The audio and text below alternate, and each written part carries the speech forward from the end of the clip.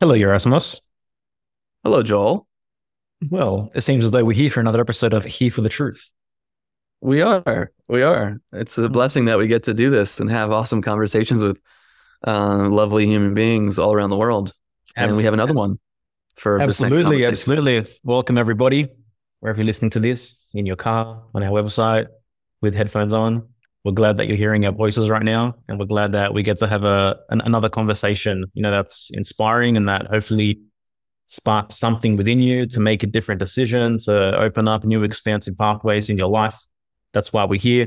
And, that's why we believe Here for the Truth for us is the ultimate mantra in many ways. It really is a grounding force to constantly remind ourselves that the truth is the highest path. And to me is the ultimate self-development tool. And that's the reason that we do this and we have these conversations. And today we got Dawn Lester in the house, author of What Really Makes You Ill, but definitely, as you'll see throughout this conversation, has much broader insights to offer than purely in the health sector. I would say. On a quick note, Rise Above the Herd, round 8, doors are now open. We'd love to see you inside. For us, just keeps getting echoed back to us every single time that we do this, how powerful this work is. The breakthroughs that people have and the life trajectory shifts that people experience as a result of doing this course is really, really, really humbling for us every single time. So if you want to do the nitty-gritty work of getting deep into understanding your purpose, unfolding the mystery of life, developing more psychological wholeness, doing authentic shadow work, developing true self-esteem that will empower you, for a lifetime, then Rise Above the Herd is our 8-week group coaching program. And you can learn more about it by clicking the link in the show notes or at riseabovetheherd.co. Limited spots as always. And I'll leave that with you. Enjoy this episode. You are now listening to the Here for the Truth podcast, hosted by Joel Rafidi and Yerasimos. All right, everybody, welcome back to the Here for the Truth podcast. Another incredible guest with us today. We have Dawn Lester. She's a researcher and writer. She's co-author of What Really Makes You Ill, published in December 2019, as well as 2 books published in 2010 under the pen name NOR. The events of 2020 and beyond have inspired her to look deeper into the meaning of life and the true nature of our experiences. Her ongoing journey of self-discovery has inevitably led to the re-examination of some of the most difficult experiences of her own life, including her cancer diagnosis and subsequent treatment. Through studying modalities such as IFS, she's been able to gain valuable insights and view those painful past experiences in a different light. Her current research is focused on various topics that assist her in deepening her understanding of life, which she believes involves learning how to integrate our understanding of our true nature as consciousness with living our lives as free and uniquely individual men and women. Dawn, thank you for being here for the truth. Thank you for inviting me. It's great to be here. As I said, I've watched a number of your podcasts, so it's great to actually be with you guys. Thank you. It's great a pleasure to have you for sure. Yeah, it's great to have you here. You touched on some key moments briefly in that bio, but as you know, one way we always like to kick this off is by diving deep into your personal hero's journey.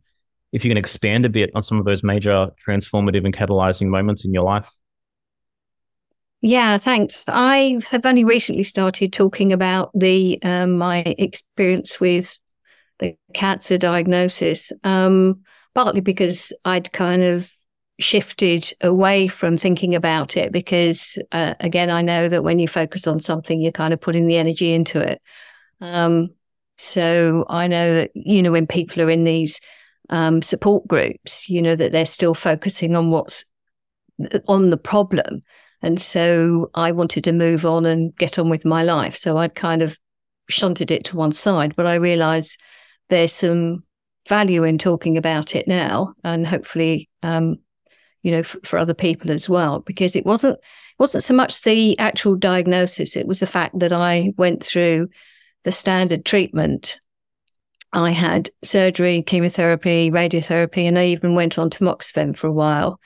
And I know a lot, there's lots of statistics that say, there's sort of, survival rates and all those sorts of things. So in some ways, I'm, privileged to still be here. But I know there's a purpose to all of that. And as I was saying just before, the more I think about it all, the more I see that there's a purpose for having gone through that and to then still be here. And in terms of the hero's journey, I've only recently started thinking of it in that kind of context. I'd never seen it in that. It was just, well, I got through it somehow and I'm here and I get on with whatever it is I'm doing in my life.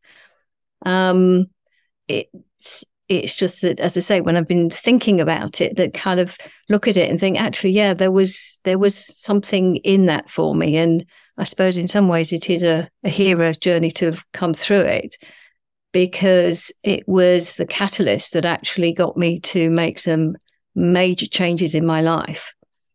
And at the same time, the changes I was making were to take me forward. But at the same time, in some ways, they were a reflection of how I'd felt when I was younger. So again, the kind of start of the journey wasn't at that later stage. I kind of think back to when I was younger and certain things that I was thinking and feeling. And I always felt different. And I think a lot of us who are in this kind of freedom space have had that feeling where we're not sort of quite the same as everyone else. We're not happy to lead what you might call a kind of normal life. There's something else calling us. Or I mean, when I was still quite young, I was regarded as being kind of off in my own little dream world, so I had to come back to reality. So I had to kind of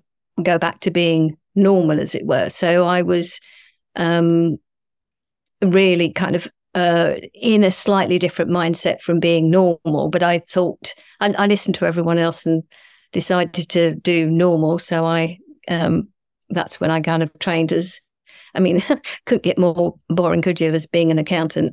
If anyone's familiar with the whole Monty Python thing, I never wanted to be an accountant. So yeah, the boring accountants.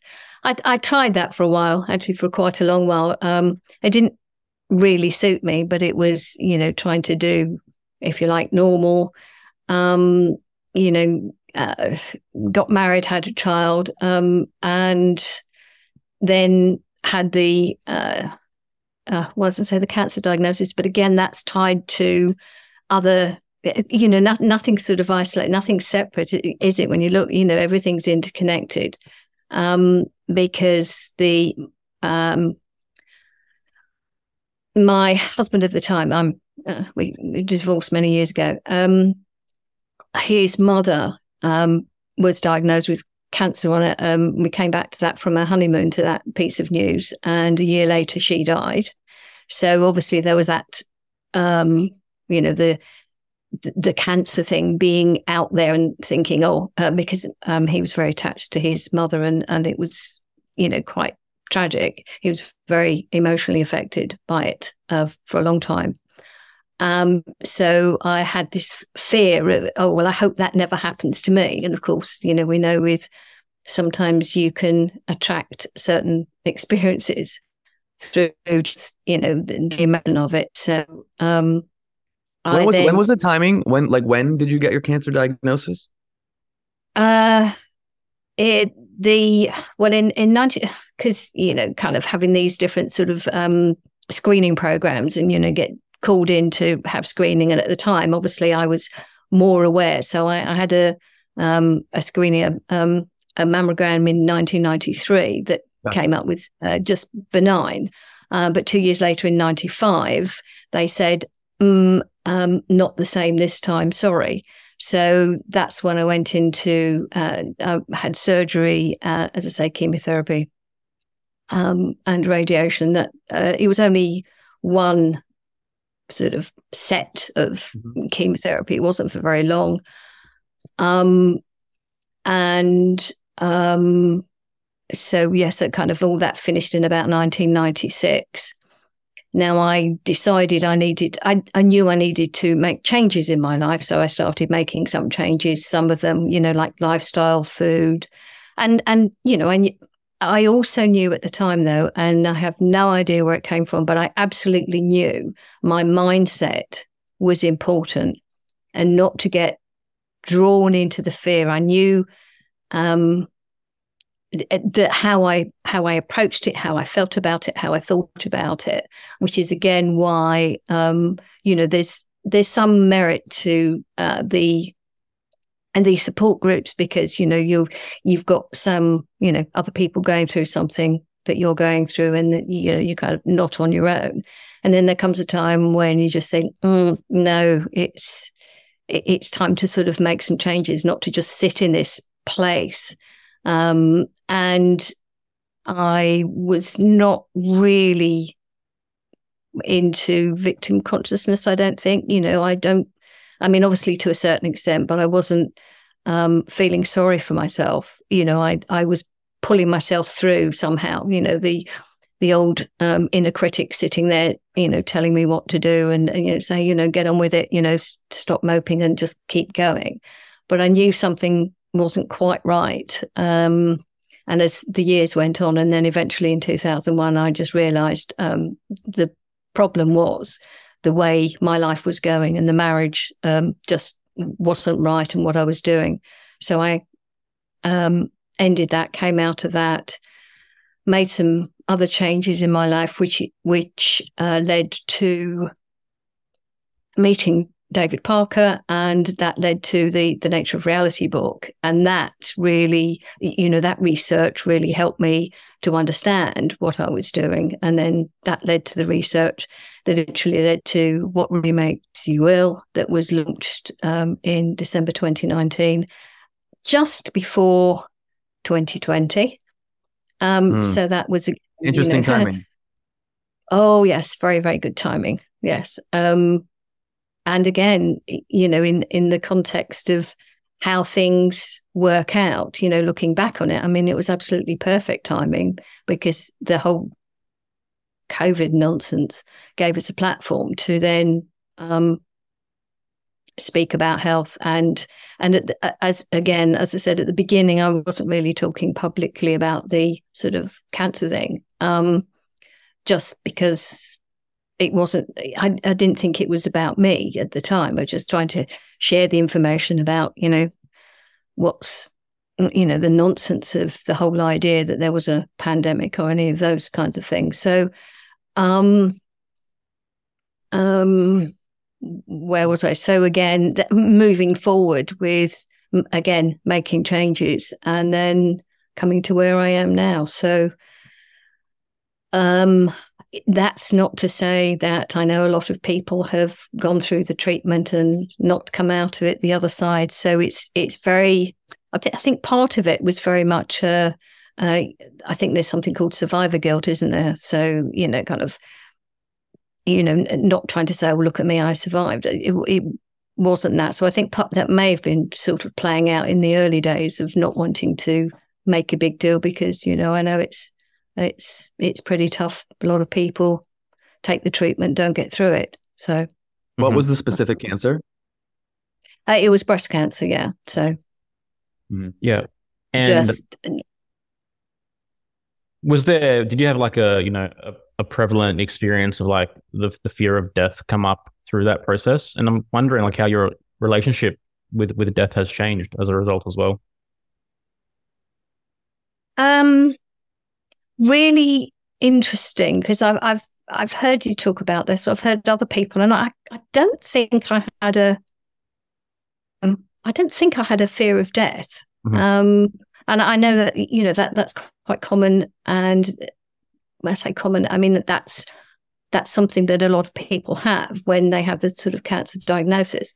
I think for me, it was a question of deciding to actually have a life. Whereas I wasn't truly living. So it was, I think there were some times when I had here's a crossroads, well, do you give in or do you carry on? Yep. And I never had that feeling of wanting to give up, even though there were some, tough times. It was still a question of, no, I'm not giving up. I'm not giving in, keep going, Yeah. I mean, to me, like, death is just stagnancy. And, very often our lives are in a state of stagnancy and decay without us even really labeling it that way, or labeling it as though, things are in a disintegration cycle. So, that can be happening for years before, someone gets a diagnosis as such. Yes. I mean, quite often it can be, a wake-up call for making that choice of whether you want to live, and I, every time I had those kind of crossroads moments, I always chose life. It was like being in the middle of a story where, well, I want to know how this ends. It's like I'm not. It's like walking out of the cinema part way through a film. I want to see how this ends. I mean, not that there is an end, but you know what I mean. I just, I'm not. The story's not finished. The story's not finished. Story's not. Yeah. So, like, for you, like, what does it mean to truly live? Oh, yes, fantastic question. It means to do everything that is yeah. It's not just following the kind of standard path of, you go out and get a job and stuff, but it's to really understand what we are, what we're here for, and to put it into action and to do something that is for of benefit, not just for me, for everyone, to actually connect with my kind of, greater self, expanded self, and to really know that there is a purpose, there is something to do here, and to find out what that is, to, and to be the best that I can be at any moment in what I'm doing, how I'm speaking to people, how I'm interacting with people, what I'm doing, how I'm doing it. Yeah. And it's an ongoing journey. It's not, there's never an end point. It's, it's just carrying on and finding, but being open to, new ways, to new paths, to new directions, to keep moving, not to get stuck. Yeah. You're definitely speaking our language. Yeah. And it's a heroic act every single day to do that, to not numb out, to not just regress into the, the dull comfort and convenience, that most people are sold. And, life's not all rainbow and roses and butterflies and, yellow brick roads. To me, to really live, we're deep in the mud here. We're deep in the, the fertile soil, that sometimes is dark, sometimes is gross. It's really choosing to engage with that as consciously as possible and turning the light of consciousness on every single day of your life and every single interaction and every single moment as best as you can. Like, my heart goes out to every human being on that journey and on that path. Yes, as you say, it's not all sunshine and roses, even, when you are doing what you love doing, and it's, that there are always, I don't know if it's challenges, but there are opportunities to learn. And, sometimes there are some dark moments, and they're the ones that I always pull myself through by saying, well, you got through that. Yep. So, you can, it's almost like, well, just get on with it. You can, it's that inner voice kind of keeping me going, although it doesn't need to shout at me quite as much and quite as loudly these days. It's just, but occasionally, just need that reminder of, come on, you can get through it. You're here for a reason, and there's more truth to be discovered. So as you say, here for the truth, it's like, well, let's keep going. Let's keep finding out what's true, what we can do with it. And that's the point of what we can do with it, learning who we are and putting that into action. Yeah. That's the exciting part, I think, about living. Why are you here? Like, why are you, like, you've lived some years on this planet? You know, why are you here? What's your purpose so far, you know, that you've discovered? Well, I'm in the early stages of kind of really discovering that and putting that into action. I feel I've got a role as a bridge, is what I'm looking into, actually creating a program that does that, to be able to speak to people, to I've been told that I've, you know, with my manner, you know, people feel, you know, kind of comfortable with me, or, you know, and this is something that's happened a lot throughout my life, that people talk to me. I'm a good listener, and people, you know, over the years, lots of people have, you know, told me all their troubles and their woes. And so I obviously can listen. Not that I tell people what to do either, and I can make some suggestions and ideas, but obviously people feel comfortable with opening up to me and talking to me. So there's something useful to do with that. So it's for people who are, I suppose, not at the stage of like your audience, but people who are starting to realize there's something wrong with the world, and are feeling somewhat overwhelmed. I know we often say, you know, there's a kind of two groups of people. There are those of us who are, you know, awakening and looking at everything that's going on and moving forward. And there are those who are stuck and just aren't ready. I strongly believe, and that there's plenty of evidence I've gained over the last few years of talking to people, that there is another group of people who are aware that there's something strange going on, that the world isn't the way we're told it is, but they're a little bit tentative and they're not ready to take these great leaps into all the information that, you know, we've uncovered. Because I mean, a lot of us have spent years diving into all these different rabbit holes and finding out what's wrong and the problems, as well as looking into how to move forward and what to do. But I think they're taking their first tentative steps. So it's finding ways to reach those people, to be able to speak to them, to assure them that, you know, we're not these crazy conspiracy theorists. We're actually a decent bunch, you know, where, you know, we're just looking at life differently. We're not, you know, we're not crazies. So that's, I think in some ways, my role, being able to talk to different people and for people to feel calm and happy to talk to me and to come out of this strange place that we were told is how the world worked, and to say, well, it's not, but it's okay, because it's actually better than we were told. I love it. I mean, I agree. When I first met you at Music and Sky, I just wanted to hang out with you and talk with you and give you a hug. You know, obviously I respect you for your work that you've done in your book that you brought into the world, which came at the right time, as a lot of people were starting to question germ theory, et cetera. So yeah, I'm excited for everything that's going to unfold for you. What,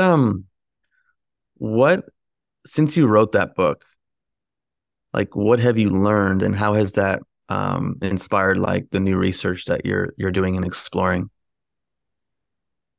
Well, the one thing I found is that a book, you know, like a photograph is only a snapshot of a moment in time. And, you know, there's so much more to learn about how the body actually works. And there's a lot more that I've been learning about that, and also about how some things aren't even the way we're told, you know, in certain ways. You know, ideas like, you know, cells are cells the way we're made to believe. You know, are they actually there in the body in the same way? How the body actually functions, that there's, you know, an electrical aspect. I mean, that's included in the book, but the things like, you know, with the biofield, the work of Eileen McKusick, and how, the energetics of our bodies and how we interconnect energetically and how that all fits in. So there's a lot more that I'm learning about those aspects, and of course that moves beyond the book. So again, it's learning the different aspects of health and what we can do about it, and just the different, like I said, the different modalities of connecting how our emotions work, the effect of our ideas, things like the nervous system, how important that is to settle that, and obviously with Sophie's work, really important to understand that aspect of our bodies, not just our thoughts, but how it works physiologically, how that's all connected. So I've been diving into those kinds of areas. At the same time, I see myself as a bit of a big picture person.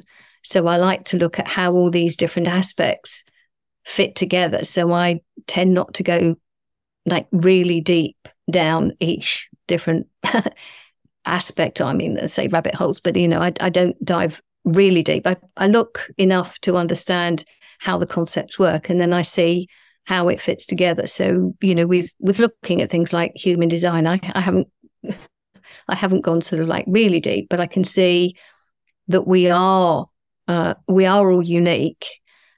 Because I've always kind of thought that there's something to do with our astrological charts, being Pisces, and in some ways I've always thought myself as fairly typically Pisces, and yet I have an older sister who's if I'd have been born a day later, I'd have been born on her 3rd birthday, so we're like one day apart bar 3 years, but totally different, and yet we're both theoretically Pisces, and that's never made sense. And also the fact that you've got a 1/12 of the population all under the same astrological sign, and we are all unique. So the human design aspect kind of, oh yes, we are all unique, we have all got something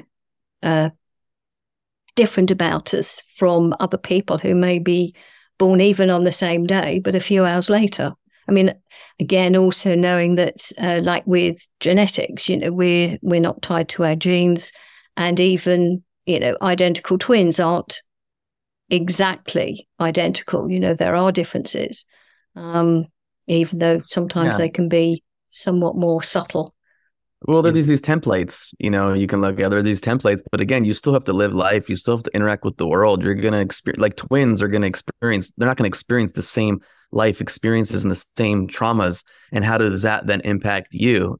Obviously, we're into Dr. Hammer's work, German New Medicine. So even how does the specific traumas or how the constellations impact your personality? And so that differs, and so, yes, like human design has a certain template. Astrology gets very deep and nuanced. There's so many elements to it. Joel can speak more on that.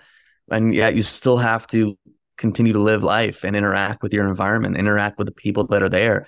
And so like the amount of potential that exists in terms of how that will impact you moment to moment, month to month, year to year is so vast. Yes. And as you say, every moment's different. The other thing I'm not going to go like into it, but the whole thing with the, virology and the cell culture experiments and the idea of having a control. And one of the reasons I think it's virtually impossible for the medical system to understand the human body is because there's no such thing as a control, because you can't control for any one aspect of the human body, because it's not just the physical bits that they take out and then they test in their experiments, because there's so much more, and there's consciousness and there's so many other influences. So I actually thought the only way to have a true control would be to clone somebody. Except, of course, that the minute there's a clone, there are differences, because the environment, the thoughts, the ideas, whatever that makes up that individual clone would start being different. And so it's impossible to be exactly the same. And also in the context of the experience of as I like to call the creative force, all that is, because I think that's just all encompassing. From the perspective of all that is, why would you want to duplicate any experience? We're all different. To have the different experiences, to share the different experiences, what would be the point of any kind of exact repeat? Because that doesn't add to the experience. That it wouldn't It's redundant. Yeah. Okay. I was going to say it wouldn't be useful. I was finding it slightly softer, but yes, it's redundant. Yeah, it'd be redundant. So again, everything changes in each moment, and we can change in each moment, and so we make the best of where we are in each moment without being tied to the past, which also was one of the reasons I thought, well, I didn't want to talk about the cancer experience, but again, it has its usefulness for me personally, and also talking to other people when they go through, if they're talking about difficult situations, I say, well, I can sympathize, empathize, I've been there and I've found ways through it. Yeah. So it's from that perspective. Yeah, it's very inspiring too. I think when you share a piece of like your story and your struggle, I mean, that's where people feel connected. And if someone is, earlier on the path than where you are in terms of they're now like dealing with a health issue or they're dealing with something else, and they go, oh wow, here's this lovely human in front of me who has persevered and who has gone through this and who has lived and who has survived, in a world that is always trying to beat you down and talk about all the bad things that are happening, scare you. And then to have a voice and to have a person to be like, no, I did this, And so I think I just think it's important that like we share the things that we've moved through and that we've worked through and that we've overcome. It connects us, and it's extremely inspiring, and it makes us more human, because especially when you're in this world where like you're on podcasts or you have a podcast or you write books or you do things, like you get projected on very easily, like, oh, you're at this place or you have these answers. And it's like, we're just three human beings like trying to do life. We're just doing it. Like, yeah, okay, maybe some people know who we are, but like, I cry, I hurt, I deal with stuff. Like, it's not always roses and butterflies, as Joel said. And I just think that's what I think connects humanity, is the vulnerability that you share and that someone sees in you is extremely powerful, and it's what links people together. And especially when that vulnerability is balanced, it's not just like you're taken over by it and you're just wallowing in victimhood, but when it's there and you're connected and there's like your heart opened and you're sharing something, it's something else. To me, like, vulnerability is just the word that we've given for realness, for authenticity. It's because it's so unusual when someone's so real and so authentic. We just say, oh, they're being vulnerable. Like, nah, man, we're just being open. We're just being real. And that's the breeding ground for intimacy. That's the breeding ground for connection. But there's realness that's not vulnerable. Do you know what I mean? Like, there's authenticity. It's not vulnerable. If I'm like authentically playing a sport and I'm in the zone and I'm killing, I might not be like sitting there with tears coming down my eye, So there's a different part. There's a different taste. I hear what you're saying. I just think, but you can't have vulnerability without realness. It can't exist. It's not, you're not being vulnerable then. When someone says you're being vulnerable, it's like, oh, they're showing me the deepest parts of themselves. They're being more real. They're showing me the more realness than I've ever seen. I hear you, but I was just commenting on saying vulnerability is just they're authentic, and it's like, there's more to that. That's what I was. I agree. It's a unique aspect of authenticity, but to me, it's an extreme aspect of it as well. Dawn, what do you think? I think these conversations are extremely useful, and it shows humanness, and it's not about, I mean, I know you've been in the, sort of the film industry, Erasmus, and you know how fake that can be. So these conversations show that we are human, and, we're not pretending that, we know it all. We've got the answers, we might be able to help with some direction, and this is what we've experienced. But I mean, I don't tell. Well, this was the other thing again. When I was a child, I'd never liked being told what to do. I mean, I was sorry, Sorry, I was saying 6'2" profile. It's okay. Continue. Oh, well, yes, as I've been discovering. But I was more the sort of shy, and I wouldn't answer back or anything like that. But I do remember that if I was doing something and I was then told to do it, it was like it lost it for me. It was like it was. Mm-hmm. I didn't want to do it anymore because I'd been told. So there was that. So because of that, I wouldn't dream of telling people what to do. But at the same time, that's the kind of, the voluntarist type attitude anyway. It's like, well, we choose what we want to do. And I never liked even though I was sort of a bit of a hippie. I mean, I never went into a commune or anything, but I didn't like the idea that everyone was the same. So I've never liked that. So there were certain things that I've had views on, not always expressed because they weren't necessarily in line with everyone else. But I suppose, the more I discover, the more I think, oh yes, I used to think like that, or those kinds of things. So that's what I mean about the bringing the past into kind of, well, that's useful because that's, stood me in good stead. And the other thing is being able to see two different points of view and not agreeing with either of them.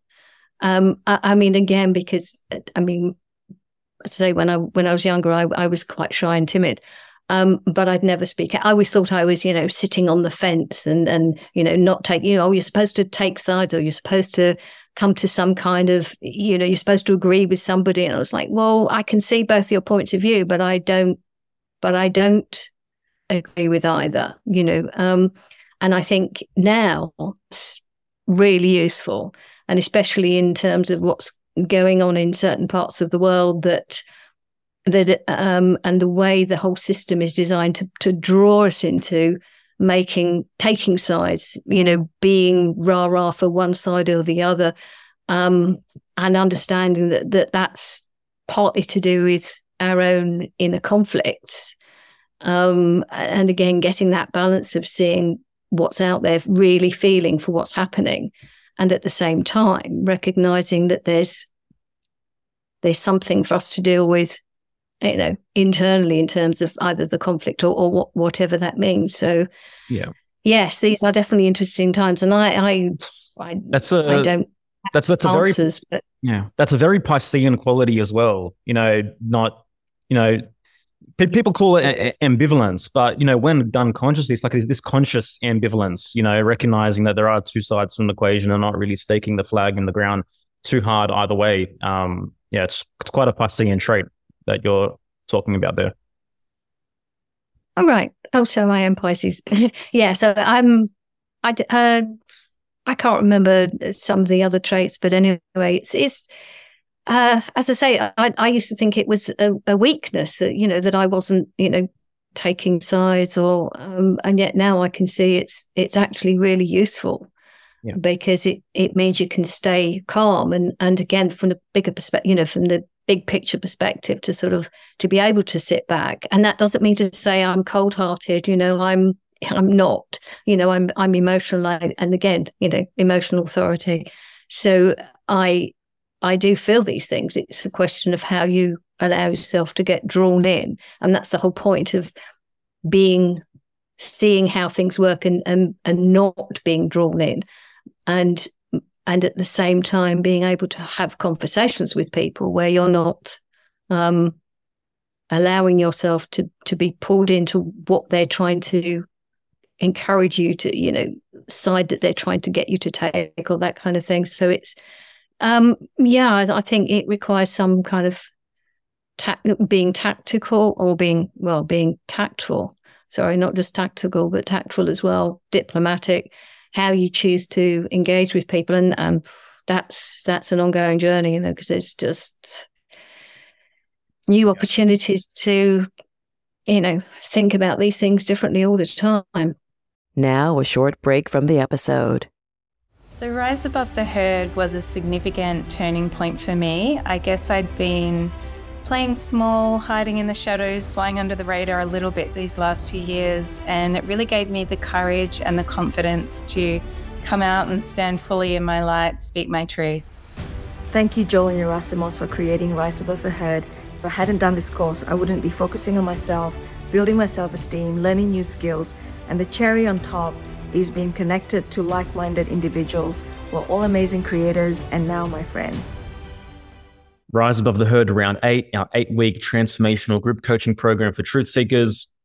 Decondition from disempowering ideas, develop authentic self-esteem, do real profound shadow work, and get on with discovering your life's purpose and actually walking that path, taking action in building that reality. Spots are filling up very fast. To learn more and join the program, head to riseabovetheherd.co or use the link in the show notes. Back to the episode. Yeah, it's interesting to think about, because I think like during the 2020 and COVID era, you know, like there was an element of moral objectivity, which was very much so honed and sharpened during that period. Like, you know, everyone was in very distinct camps and it seemed as though it was the moral forthright thing to do. You know, it was in terms of the clear distinctions, like we all definitely picked a side. You know, we didn't just sit there and be like, oh, yeah, maybe there's something right about the vaccines. Maybe there's something right about, you know, the mandates. Like we weren't having that experience.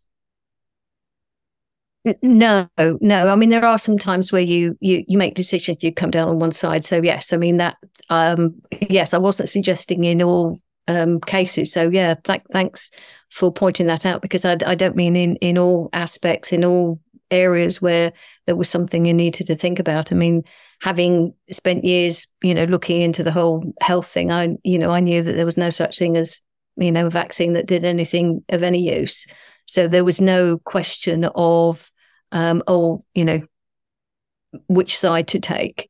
But I didn't even see that as sides, though. So I suppose I hadn't seen it in that perspective. It was more, well, what's true? You know, where's the? It's always the kind of, you know, where's the evidence? Is there any? No, there's none. And I mean, one of the interesting things in the research, what's interesting was the fact that there were so many contradictions. And I used to love finding them, because that was the kind of, you know, my little gotcha moments, you know, they're contradicting. So they're okay. So if they're contradicting themselves, they haven't got a fixed narrative.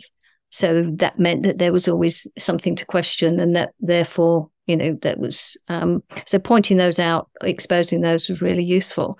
But no, I mean, there are certain points where you just say, no, there is no kind of either or sitting back. You know, there are always points where you do have to make decisions. And yes, knowing there was nothing to fear from any kind of microscopic nonsense flying around and zipping through masks and all that stuff. It's just craziness.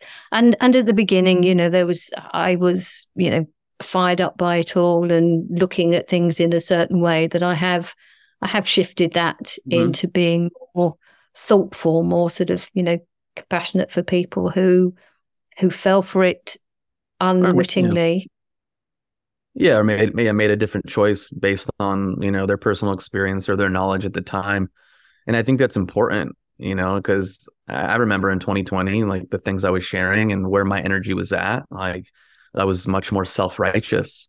Now, part of that too is because I felt like I was being threatened. I was being ostracized. I was considered a lesser human being. I was not allowed to live as a normal human being, you know, in a certain way. And, you know, that struck at a vulnerability of mine, and I chose to kind of, you know, not run away from it.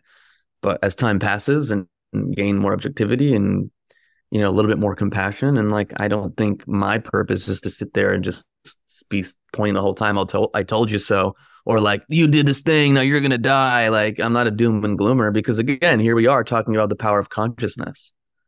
You know, like the power of consciousness and mindset, and how does that impact the body and what's happening in the body? Sure, there are things and mechanisms in place that can impact you, and poisons and things like that. But, you know, control what you can control. And so if you're going to live in fear about a decision you made in the past, that's not going to support you either. And so how can you shift your thinking around, hey, maybe you come to a realization and go, I did something for reasons at the time that, you know, I don't align with anymore, and I can't really just sit with that anymore. I can't judge myself and hate myself and worry and be afraid. I have to I have to take the next steps in my life, and I have to live with feeling more empowered, and that my body's an amazing miracle, and my consciousness can impact so much, and move that way. So, I still think it's relevant. It's beneficial to tell someone who made a different decision that, like, all the horrible things that could happen, like, I see that going around, and I'm like, what benefit does that do? None at all. None. And that's one of the problems with some of the what's called alternative media, although I don't know that it is anymore. And I'm not quite sure how to label it, but it's just as bad as the mainstream.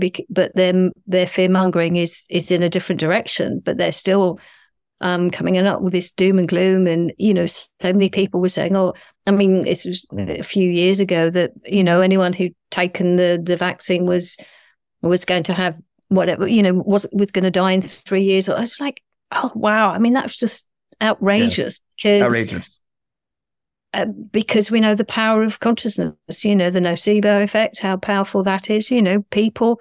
There's some people in the medical system actually call it medical hexing. It's the bone pointing. That definitely was a big thing in the early HIV/AIDS years, too, because they were. I mean, if you were given that diagnosis of HIV in like the 80s, and it was pretty much like, oh, my life's gonna end. Like you were considered like having leprosy and to be kept away, like don't go near that person, and so like talk about the nocebo effect and the medical hexing. That was huge.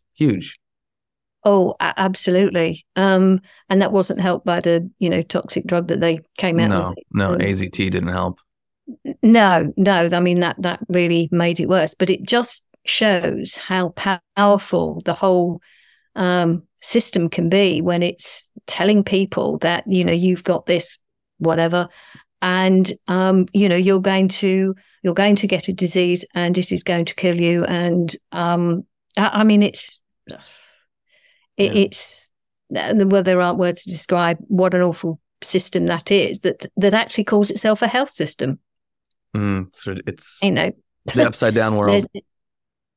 It is the upside down world, and obviously the more of those kind of contradictions that we point out to people as nicely as possible, those who aren't kind of quite there yet, and just say, have you looked at this? Have you thought about this? Are you aware of this? And just slowly help them come to their own conclusions. But that's the point, not giving them information, but helping them choose for themselves. Like you said, when they may have made decisions and think about it and choose differently. I know people who have, taken vaccinations for certain reasons and just said, no more. In fact, actually, the more I've heard, people are saying, no more. So, there is a lot, as I said, a large swathe of people who are really slowly coming out of that kind of mainstream, because they can see just how much is going on, how much of it is just wrong. It's obviously wrong. It's ridiculous as well, some of the stories, and the fact that it's pushing fear all the time. And people just say, no, too much. But some people still share lots of stuff on social media. And so, it doesn't help, because it keeps this overwhelm in place, which again is, not healthy, because it keeps the body in stress, the nervous system. And people just can't function when they're under that stress. You can't heal. Well, you can't heal when you're in a sympathetic state. No. And like you said, the body is an amazing organism. It heals itself. And that's big. That's a big eye opener for many people. The body heals itself. What do you mean? I don't have to go to the doctor. No, it's turning. Everything has been inverted. So we're kind of pushing it to turn it back to how it should be, to say, no, this is what's natural. This organism can look after itself. We have to do something to help it, though. There's quite a few things we need to do. Yeah, of course. To help. Yeah, I mean, it's just not just living and doing nothing, especially if you haven't done the work to shift your mindset and to do the work to build greater capacity within your nervous system and find your purpose in life and have relationships that are fulfilling and nurturing. You know what I mean? So it's like, it's not just like, okay, I'm going to stop going to the doctor. You know what I mean? Like, there's so many elements. There's a holistic view of this. So I hear you. I mean, the medical complex is very much so dependent on a disempowered population, you know? And I think that's why big pharma and big media are just a match made in hell in terms of, you know, continuing to allow that thing to prosper. And I think when someone comes to the decision of, I no longer need a doctor, like, it's almost the symptom and the culmination of so many other life choices to empower oneself. And then there's the, you know, the finality of, you know what, I don't need that anymore in my life. I don't think it's the first step. No. Though it would be really useful if more people kind of said, actually, you know, but I think what they tend to do, and it's because unfortunately, so many people are on so many different meds. I mean, it's just crazy. And one of them is, you know, one of the sort of steps is to start realizing that they don't need them or that they're not helping them. But of course, then you've got to, or people have to kind of work their way as to how to come off them. And I'm not telling people how to do that or anything like that. I'm not. Yeah, me neither. This is not medical advice, you know, all that stuff. It's just realizing. There's something screaming at me throughout this conversation, which is that your second book's going to be called What Really Makes You Healthy. Oh, okay. Maybe it'll be a smaller one. So, yeah. Yes, and it's not just the food. It's not just your lifestyle. It's not just the toxins you avoid. It's not just the non-native VMS. It's all combinations of all of them. And because we're all different, actually, maybe that would be a thick book because it needs so many different aspects, and because we're all different in different combinations. And that's why it's not actually easy when people say, well, if it wasn't a virus, what was it? I mean, that's the first mistake. I mean, I know we said we weren't going to go into it, but it's more the kind of the big picture, but it's because there isn't an it. They're looking for an it because people are so used to thinking that there is a problem with a solution. There's one thing. Reductionistic. It's so reductionist. Exactly. But that's the indoctrination system that we all grew up in that's called school. You know, so we're really stuck with these ideas of, you know, one problem, one solution, instead of realizing that we have to look at, I mean, not even problems, but whatever the situation is. And we've each of us has got a unique solution to our own lives, and we have to take responsibility back. And that, again, is a key problem for many people.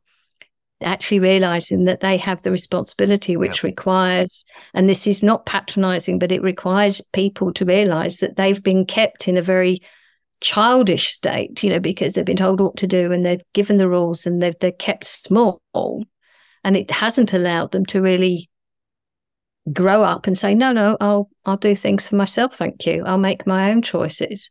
And this is where we are. I think we're all learning, we're coming out of that and saying, no, actually, I'll make my own choices.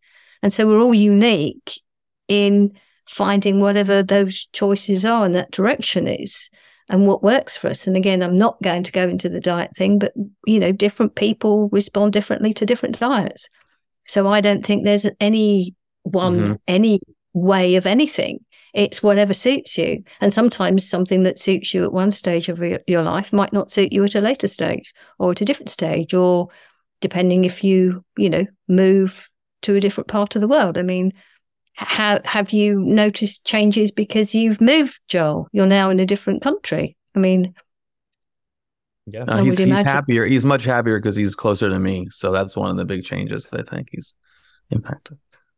But yeah, I mean, it's a completely different environment, you know, like surrounded by new nature, new flora, new fauna, you know, new everything, new ways of cooking food, et cetera, et cetera. So yeah, there's a huge adjustment period that took place initially, you know, in moving here.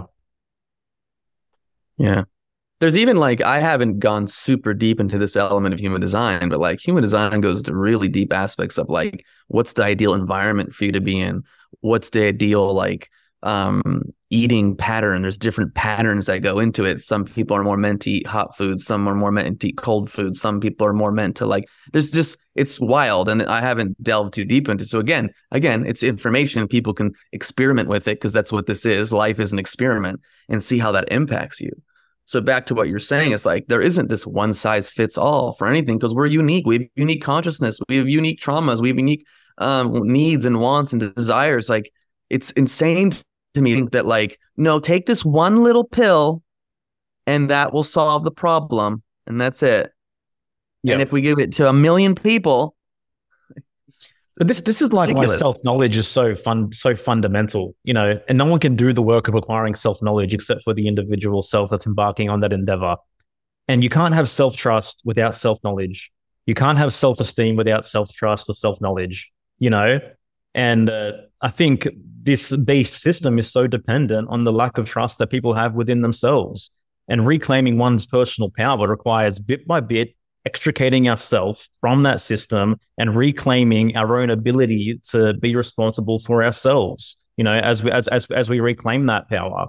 And it's an individual journey for every single person, you know, and I think listening to podcasts like this helps inspire people. And, you know, people are all on their unique journeys, and they're going to come across the information or the speaker or the research, whatever it might be, that's required at that time for them to reclaim that level of power.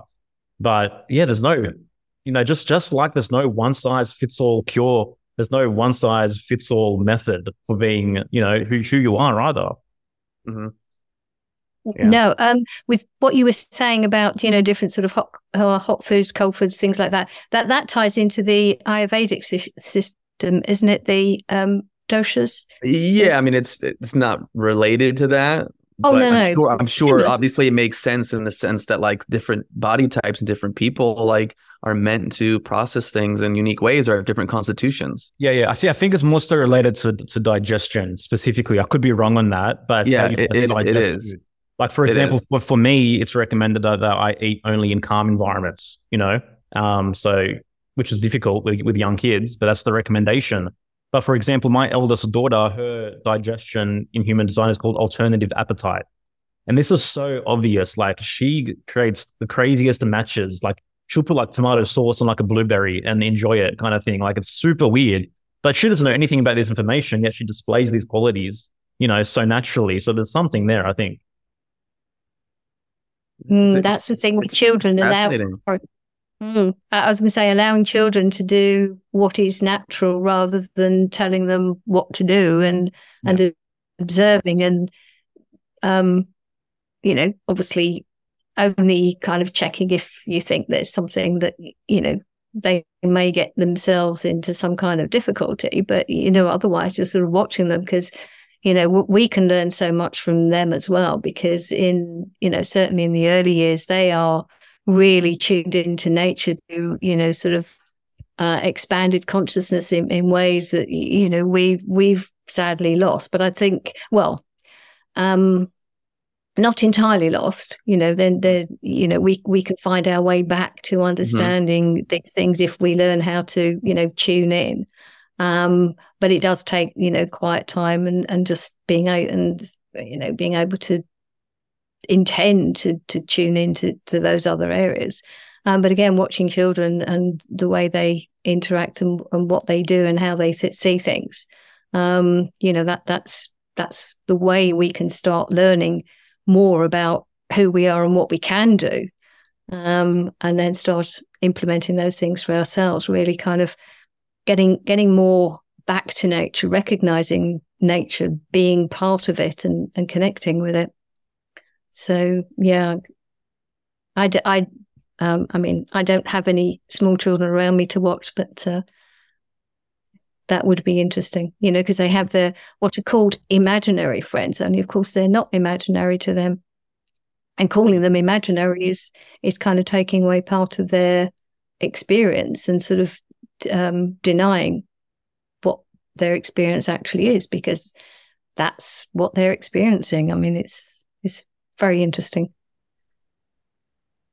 Yeah, it's like this pure unfoldment of being that you observe, in children, And again, I'm not around them often, but it's very interesting to see, their essence come through. And when you're into these different systems or astrology or numerology or whatever, you can see some of these like patterns. It's cool to see. And it's not just the essence. Like I know in your bio, Dawn, you mentioned you're into IFS. Like you see the distinction of parts.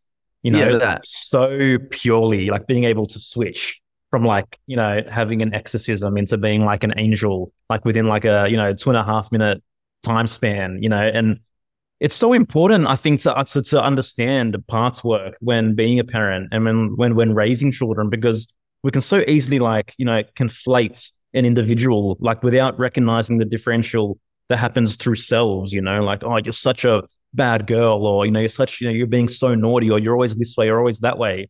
Like to me, that language is so damaging when you don't really understand the concept of parts. It's so limiting. It's limiting, yeah.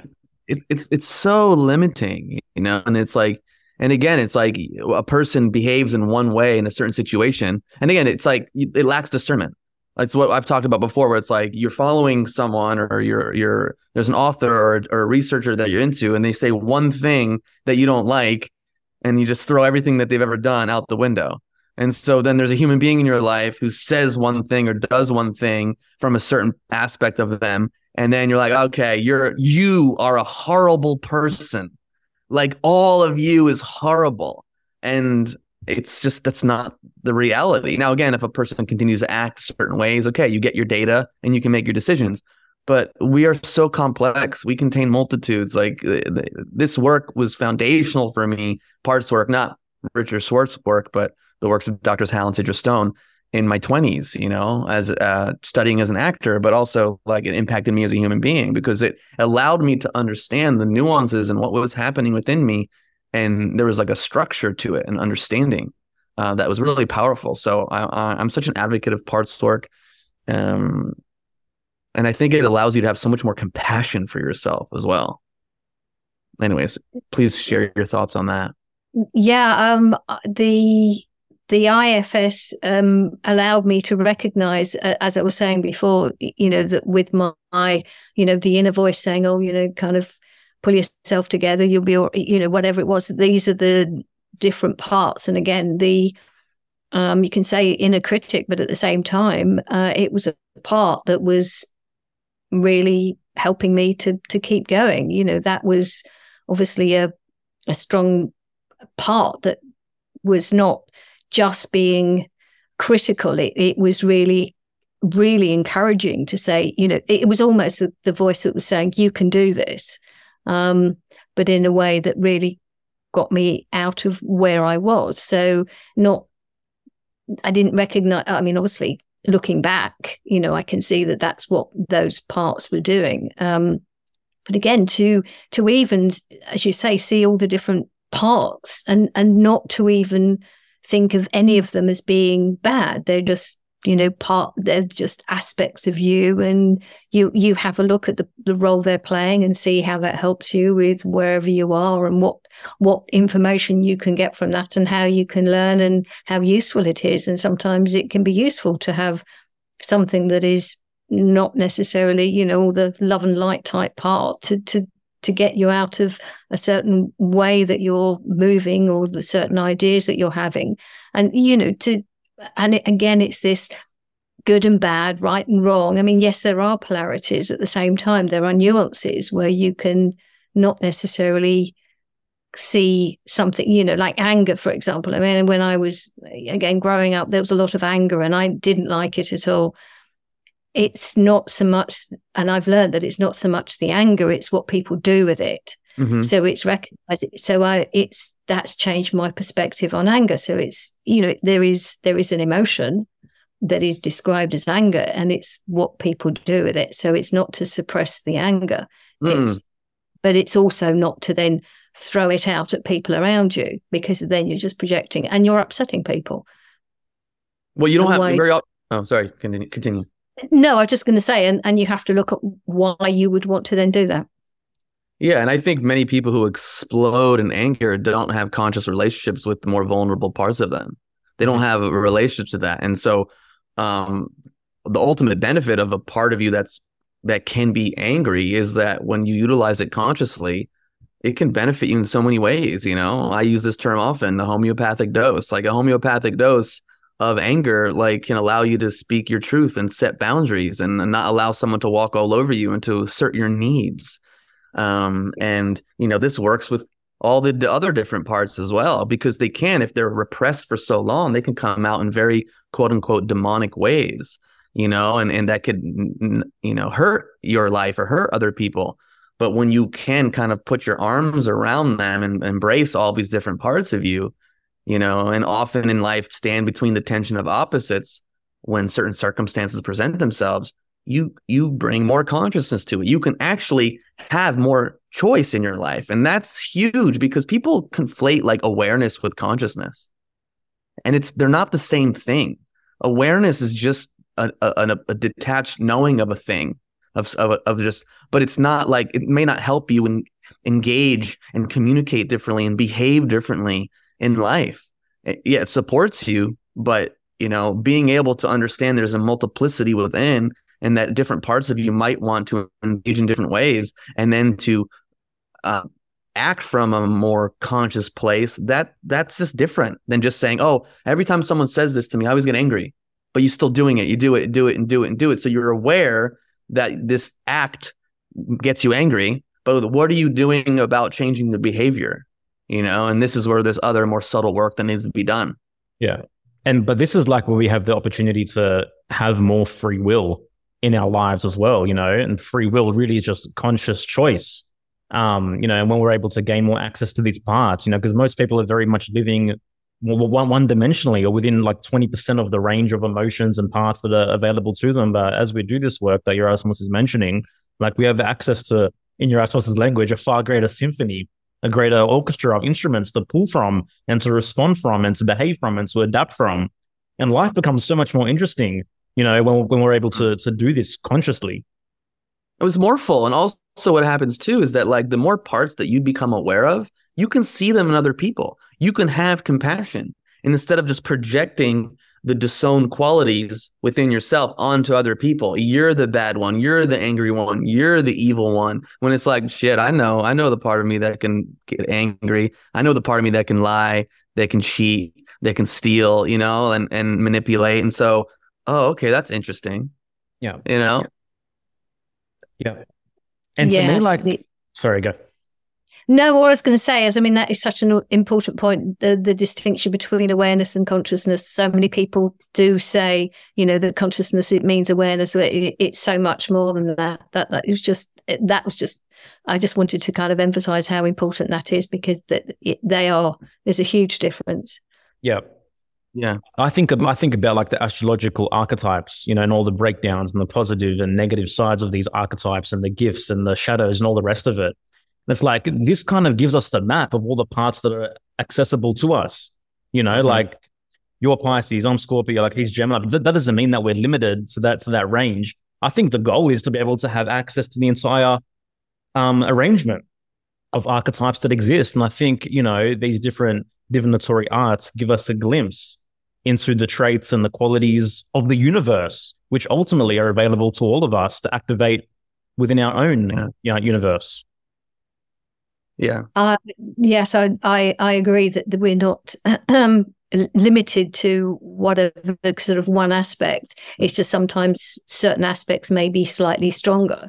And that's the point of also identifying as something that is possibly limiting, instead of, as you say, opening it up and recognizing that we are a complex mix of all kinds of parts, and it's a question of which one is appropriate to play at any one time. Like with the orchestra, it's a great example that in certain compositions, there are certain instruments that are to the fore, and others, some are soft and others are loud. It's not about good and bad, and again, moving that kind of language out of the everyday speech to see that we are complex and we can utilize all these different parts and be different, incorporate all the different parts, and it's fine not to be not to be allowed to be limited. Again, it's kind of putting us into our little boxes. Are we all this? And again, we're made to identify. I mean, yes, there are two genders, and I'm not disputing that.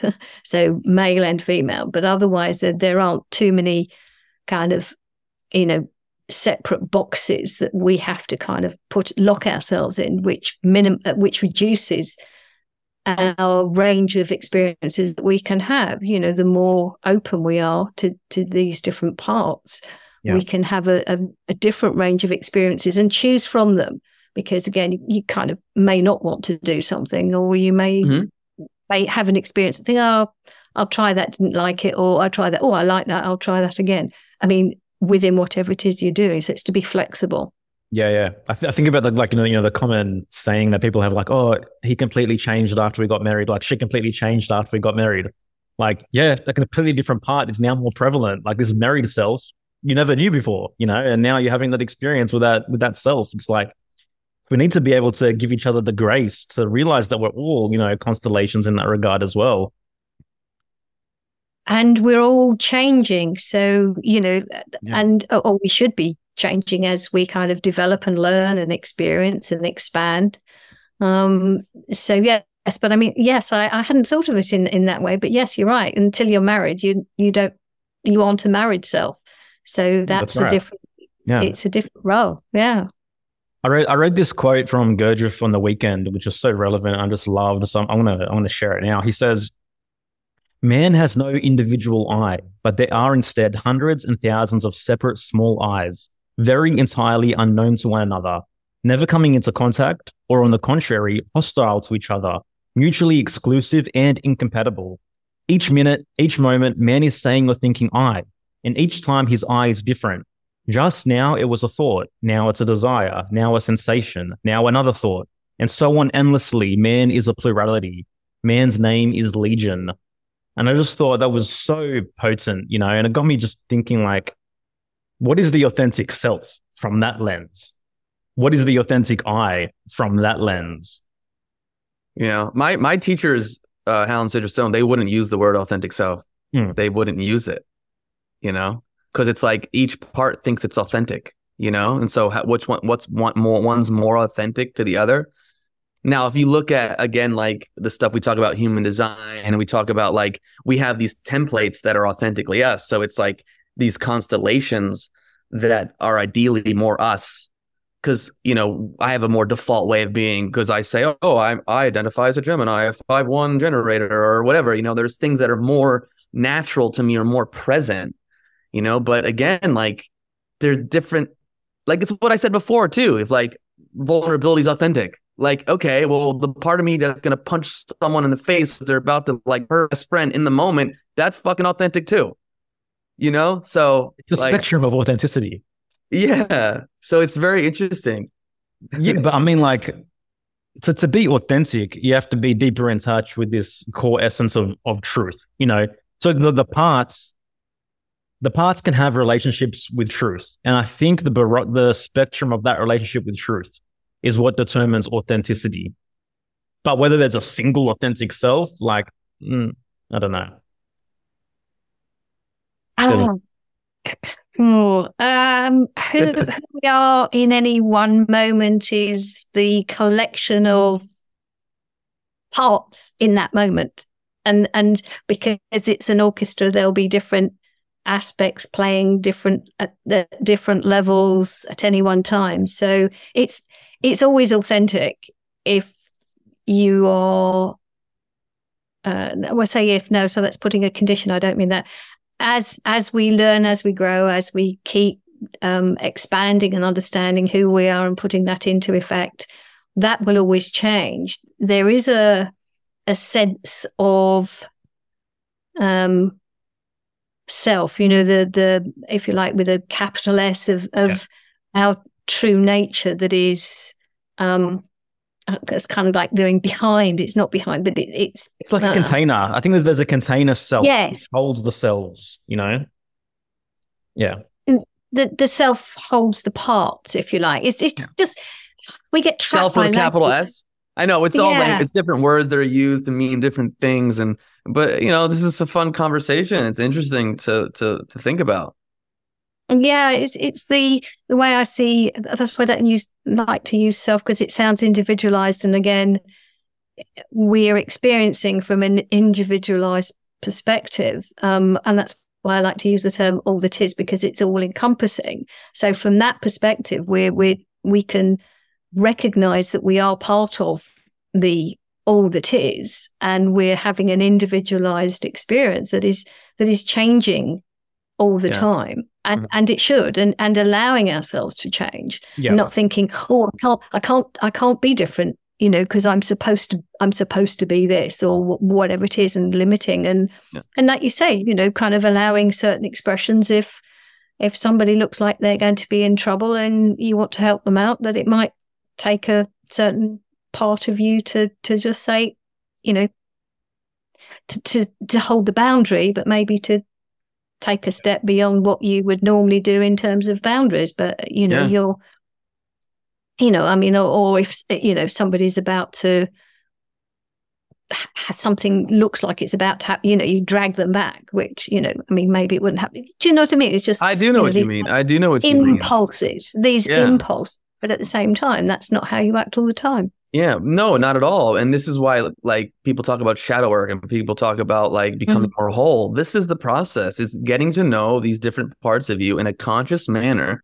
So when the different life experiences present themselves to you, you have more of you at your disposal to potentially bring more success in a situation. Like if you're limited, if you're rigid, there's only a certain area of life that you can kind of dance in, that you can move through. But the more expanded you are, you can navigate life way more gracefully. You can navigate your relationships more gracefully and consciously. And so I think that's important. It's really important work to meet these parts and to get to know them and understand why they came about, because again, different parts of us come forth a lot of times because of different traumas that we've faced in our lives. And so there's a history to these parts, so it's like you have like the archetypes, which are universal, but then the parts are much more personal in a lot of ways in terms of how they manifest within you as an individual. Like you mentioned individual before. It's like, yes, we're an individualized expression of this, all that is of source. And yet within that individual expression, there is this multiplicity. There's this plurality, which is fascinating. And I think also like self is a verb, consciousness is a verb. Like this is an ongoing process, like the evolution of consciousness, this experience, it's mutating, it's fluid. We're constantly grasping new information and experiences and evolving as a result. So, it's not this stagnant noun self, it's like, no, I'm changing constantly. Yeah. Yes, I was going to say that's the other aspect, is to recognize change and to be able to embrace it rather than be fearful of change, and I mean, obviously, not everyone wants sort of all types of change, but it's to recognize and to be open to the possibility. And again, like with music, you can draw a parallel because there's no limit to the different types of music that can be played with a variety of instruments, and some will be more prominent at some times and some won't be. So again, and isn't that the magic?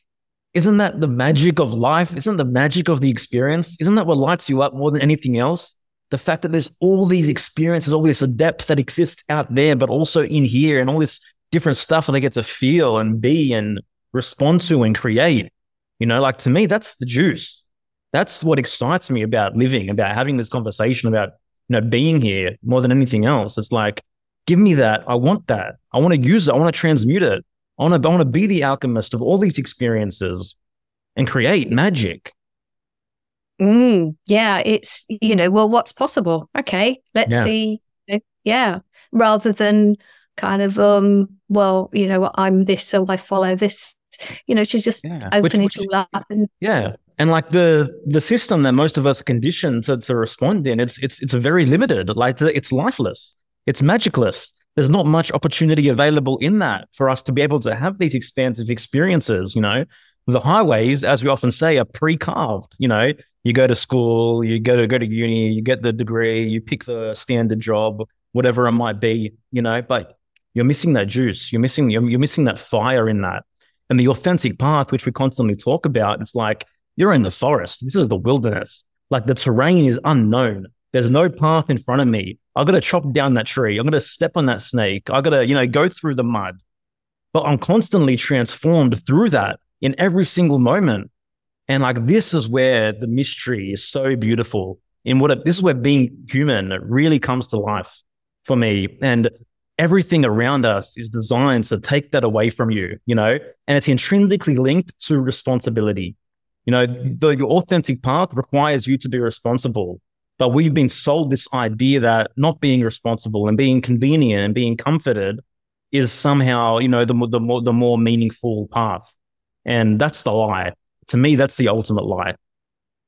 The path, you know, that path of excitement, joy, magic is usually something we're made to fear. You know, it's like, oh, you can't, you know, it's the can't do. Yep.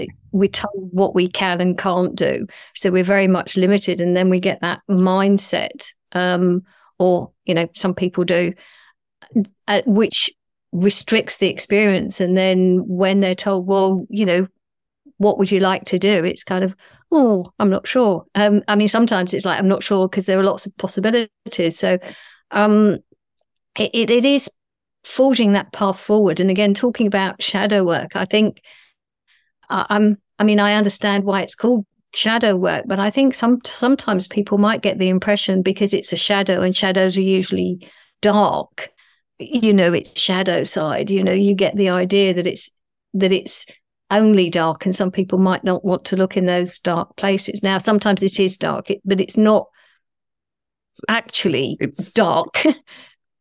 Well, yeah, and I think it's important to look at those dark places, and yet shadow work also is about bringing forth your potential as well, like to reclaim the parts of you that are going to bring you closer to living your dream and doing the things that you want to do and bringing you more joy in your life. You know, because you know, for many people, like the joy had been conditioned out of people, the light had been conditioned out of people, the magic has been conditioned out of people, and so how do you bring that back?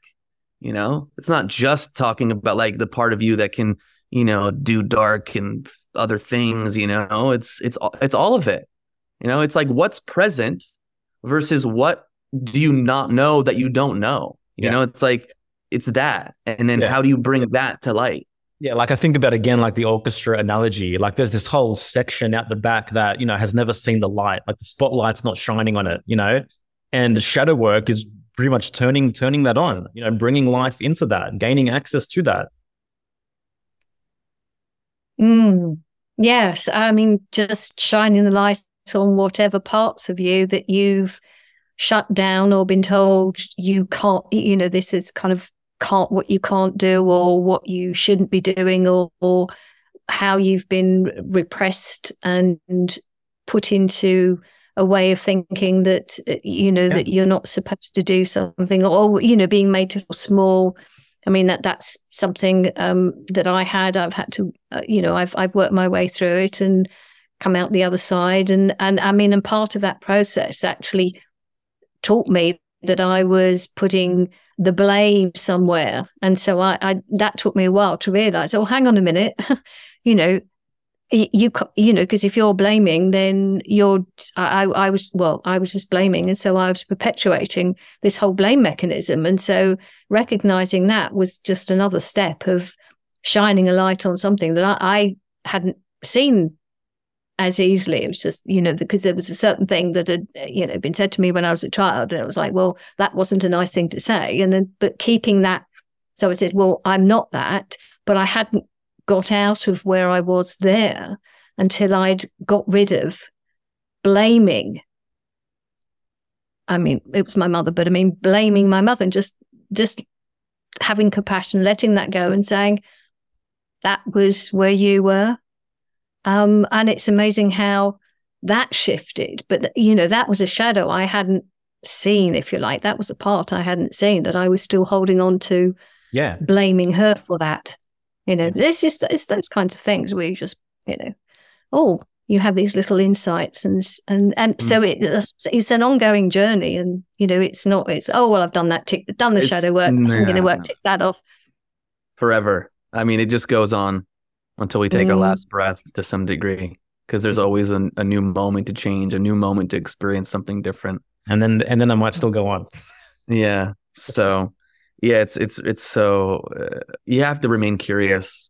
You have to remain curious. And again, what we've talked about this whole conversation, like the overarching umbrella is how can we shift more from those parts of us that are more personally responsible and not just be living from these parts of us that are more victim oriented. It doesn't mean we repress that. Doesn't mean we push all that underneath. It's just what parts of us do we want more of that are going to guide us more consciously forward, living the life that we deeply, deeply want. Taking us into the magic, as Joel was saying, it's recognizing that it's magic, and being able to really find the parts that help you forward, and even recognizing the parts that, maybe kind of sending a little message that you just got something else to work through. So, it's all magic. It's recognizing that it is all magic, and it is a mystery. And, not knowing is sometimes, the major part of the magic, because if you knew everything, where do you learn? I mean, in the kind of bigger picture, if you like, it is all known. It's just, we have free will, we make choices, and we choose where we are in each moment. And that's where the magic, lies, the mystery and the joy. Yeah. Always. And again, sitting with the unknown, not knowing, the uncertainty, that's in the realm of the more vulnerable archetype, as opposed to knowing, it's, I know I have the answers. It's a different quality. And so I think the more people can open up to the not knowing, open up to the uncertainty and sitting with it. And then what happens to you when you do that? Like, it's a whole different experience. Yeah, I mean, the uncertainty is a difficult one for some people, because they kind of difficult for me sometimes. My life theme in human design is the life theme of uncertainty. That's what it's called. Oh, okay. Well, if you're happy to embrace that, that's fine. It's the I don't know if mine is. I have to have a look. But the kind of uncertainty, what was it? The waiting to respond. Because I always thought, I'd love to be more spontaneous, and thinking it was a problem that I wasn't just, oh no, let's just do. And now I found that what part is? Oh, sorry. It's a strategy, but it's strategy. About, you can still be spontaneous, but it's in response. Yes, it's exactly. It's subtle. It's different. Yes, it is. And learning that strategy. Sorry, I forgot there's like term strategy. Knowing that strategy has really helped me. It was like, okay, that's good, because sometimes in certain situations, it's like I don't respond straight away and just sleep on it the next morning and go, oh, okay. And it's fine. And there are some times where it's right. I mean, I know something's right. I just feel it. Whereas other times, and it's really good to know that it's fine. And sometimes something else crops up, and it's making decisions, and it's always thinking that and again, that's the indoctrination from school of things are right and you get a tick, or things are wrong and you get a cross. So you're supposed to know. Whereas the uncertainty is, is far more exciting. Dawn, I know we could keep talking for hours on different things and just kind of, exploring life and what does it mean to be human and all that. We're at around the 90-minute mark. What's next for you? Like, what are you excited about? And then, how can people support you and your work?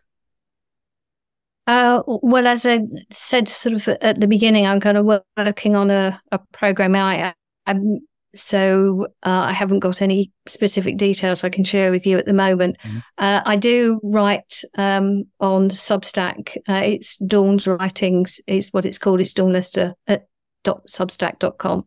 I've literally just put out a part 2 of an article that's what I've called the hidden effects of the pandemic, because so much of it is how people have been affected mentally, and the whole idea of mental health, which is another psyop, is sort of pushing the idea of mental health problems, and that's just because they put people into fear and then telling them that they've got mental health problems. You go, well, you've caused it, but these are temporary situations, this kind of fear. So I've just literally just posted the second part of that.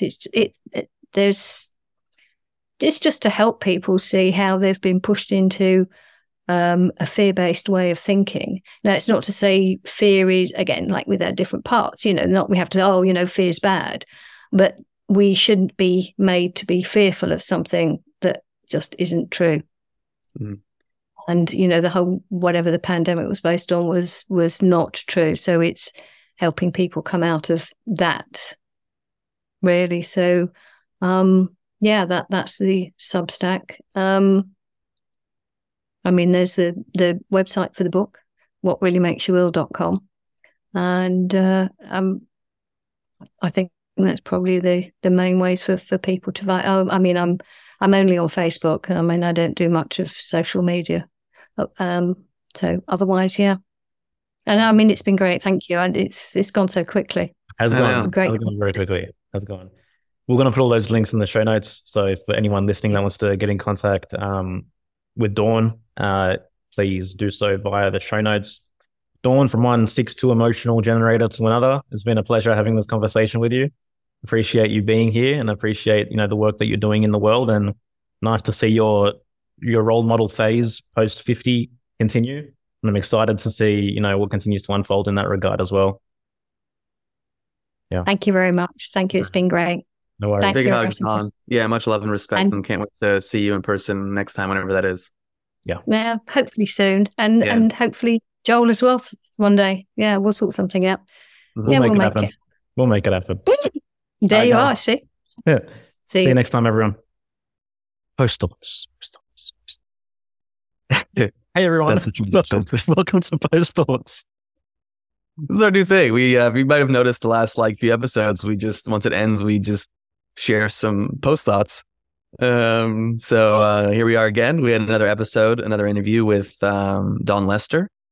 I love Dawn. I think she's lovely. I love the work that she's doing. I love the work that she's done. The book that she wrote, before 2020 started to really highlight the germ theory lie. And it was great to finally have her on and have a lovely chat. And we went into a lot of different areas and things that are important to contemplate in terms of who we are. Why are we here? How do we expand?